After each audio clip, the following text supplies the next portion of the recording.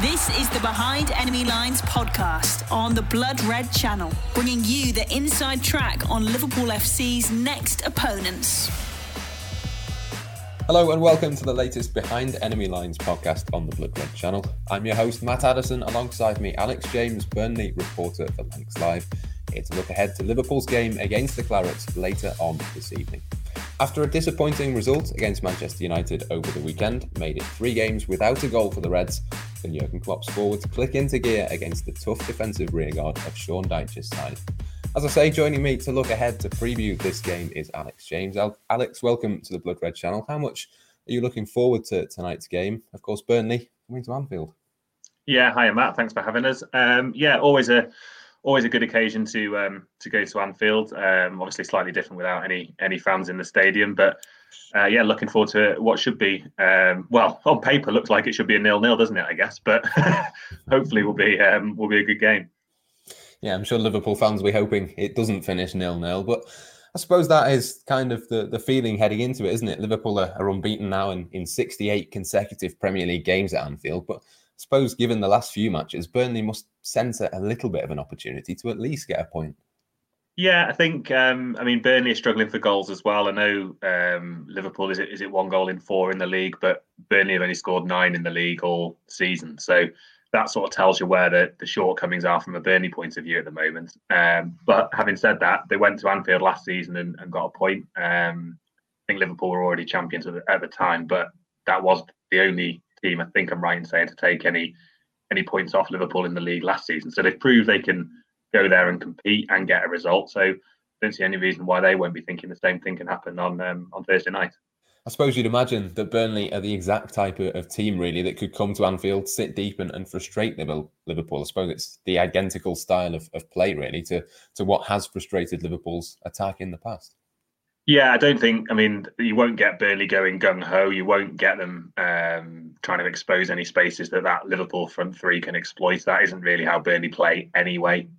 Certainly not when they're going away to the defending champions. That won't be the approach they take. It will be a sit in, a be solid, try and sort of frustrate Liverpool, stick in the game as long as possible, and then exploit perhaps potential defensive weaknesses if there are any for Liverpool. I know they've had a couple of central midfielders playing centre half. Burnley really good at set pieces, generally get a lot of joy that way, a lot of goals from that avenue with the likes of Chris Wood and then James Tarkowski coming up from the back. So that might be one way where Sean Dyche will look to sort of get in at Liverpool a little bit. But let's make no bones about it, it's going to be a really difficult test for Burnley. They're 17th in the table and Liverpool are challenging for the title again, albeit perhaps not with the form they showed last season.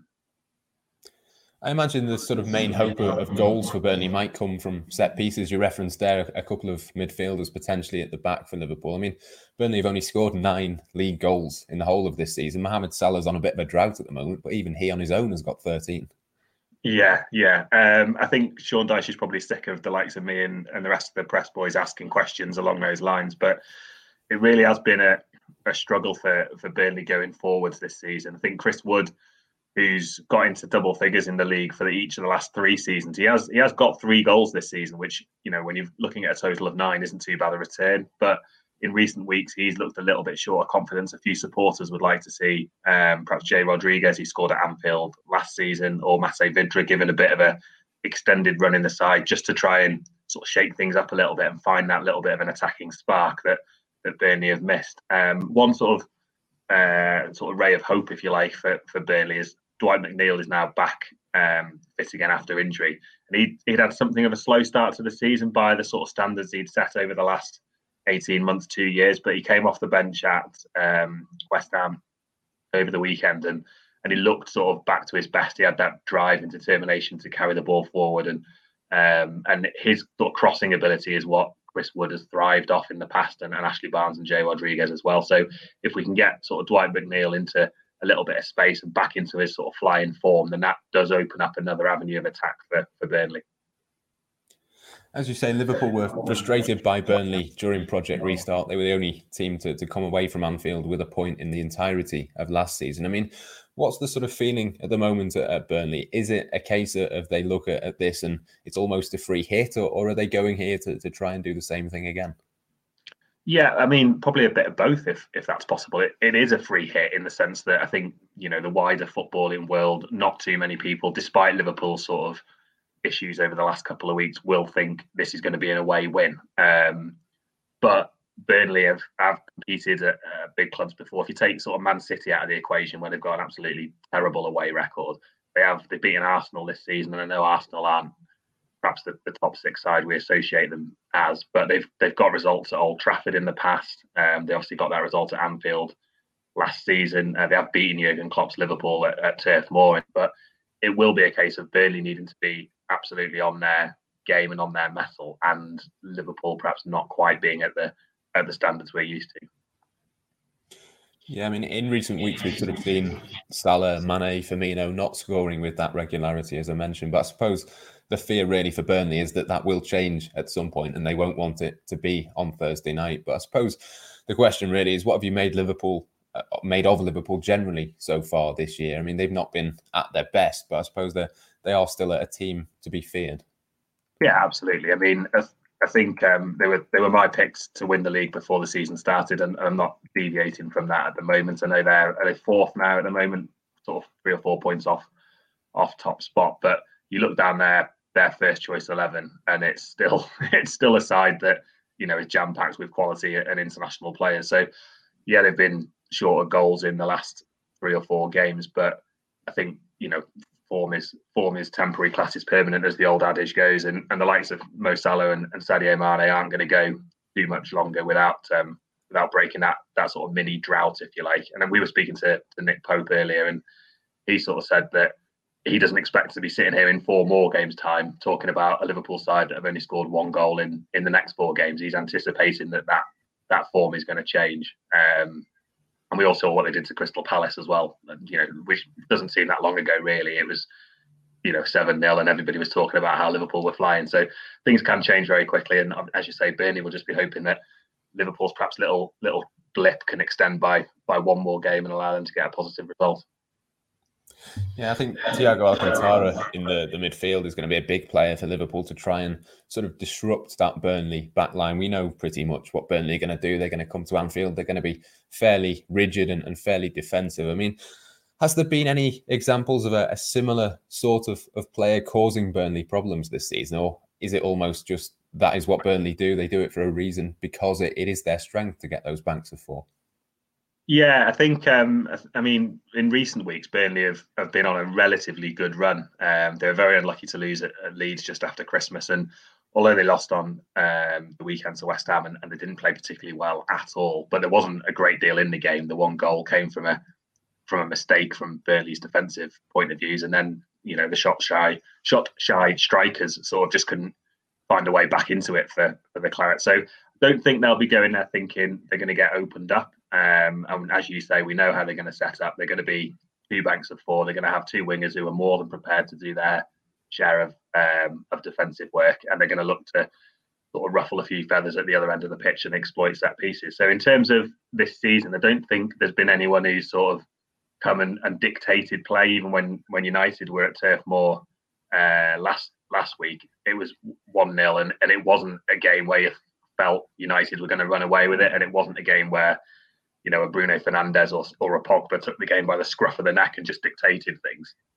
That doesn't tend to happen too much against Burnley. And I think because they have that shape and that nous of exactly how they are going to play, they don't vary too often, the shape or the tactics or the press, whether they're playing a Liverpool or whether they're playing a West Brom. So I don't think they'll be too concerned by who's in that opposition midfield. It'll just be a case of Ashley Westwood and Josh Brownhill doing what they do to try and disrupt the opposition. And they're also used to playing as a 2 against a midfield 3, which Liverpool will have, won't they, on Thursday night. So I think Burnley will just be focusing on doing what they do best, and trying to utilise their strengths rather than worry too much about who might be able to have a good game for Liverpool. Behind Enemy Lines on the Blood Red Channel. Yeah, I mean, all that being said, Burnley have lost, haven't they, to Manchester City, to Leicester, to Chelsea, to Man United this year. Would it be fair to say that they do struggle against the bigger teams, or is that being a little bit unfair, given that you wouldn't probably expect them to get anything out of those matches? Yeah, I mean, they do struggle against the bigger teams, particularly away from home, but that's because they're the best teams in the division, and Burnley are a team who are, generally speaking, will finish somewhere between 9th and 17th with a bit of luck. Do you know what I mean? So yes, their record isn't great, and yes, they've lost it to the so-called big six, sort of seven clubs this season. So their record isn't great against them. But having said that, that's because they have the best players, the best squads, and the most money to spend on them. So you wouldn't necessarily expect Burnley to be able to go and win away at the likes of Liverpool too often. Having said that, they are more than capable, as we've sort of touched on already, of getting the odd result here and there, as we saw at Liverpool last season, as we've seen at Arsenal this season. We saw it at Old Trafford last season. There's quite a few examples of down the sort of last 4 years that Burnley have been in the Premier League of once or twice a season they will go and get a draw or a win at opposition clubs such as Liverpool. What's the sort of aim for Burnley this season? I sort of see them as a team that are never really going to be in any danger of getting relegated. But how high up do they think they can go? And what was the aim at the start of the season? And I suppose, has that changed at all? Yeah, I think the aim is always survival, because regardless of what happened last season, and Burnley finished 10th last season, they're still one of the smaller clubs in terms of spending money, in terms of wages, in terms of squad size. So their objective number one is always to try and get that magical 40 points as quickly as possible, secure another season in the top flight, and then build from there. As happened a couple of years ago, this year they got off to a really slow start. I think they had 2 points from the first 8 games. They weren't helped by injuries, which sort of highlighted their small squad. Really, it's not a squad that has 2 players in every position even at the minute. So there are a few sort of deeper issues there. The hope is that the new owners who have come in over the last month will be able to support Sean Dyche a little bit more than what's previously been managed, particularly over the last sort of 4 or 5 transfer windows, to try and at least boost the numbers and obviously the quality as well of player that Burnley have. So I think aim number one now, particularly given the sort of truncated nature of the season and the way it's difficult for even the best teams to string together 4 or 5 results, will be to stay up. But they have finished in the top half in 2 of the last 4 seasons. So I think at the start of the season, a few supporters would probably have been looking at another top half finish.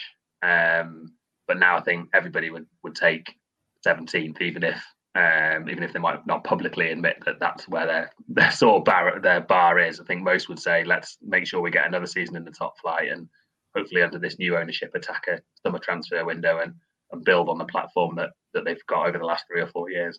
Yeah, I was going to ask you actually about the takeover. Obviously, it's an American group that has come in similar to Liverpool. I think they bought an 84% stake or something like that. I mean, what have your sort of early thoughts on them been from what you've seen so far? Does this seem like a good takeover move for Burnley? Yeah, it's a tricky one, really, because I think for the last 12 or 18 months, the vast majority of Burnley supporters and even the people at the club have realised that the previous owners had sort of got to where they could in terms of financially taking the club to the next level. So the takeover and the fresh investment was needed.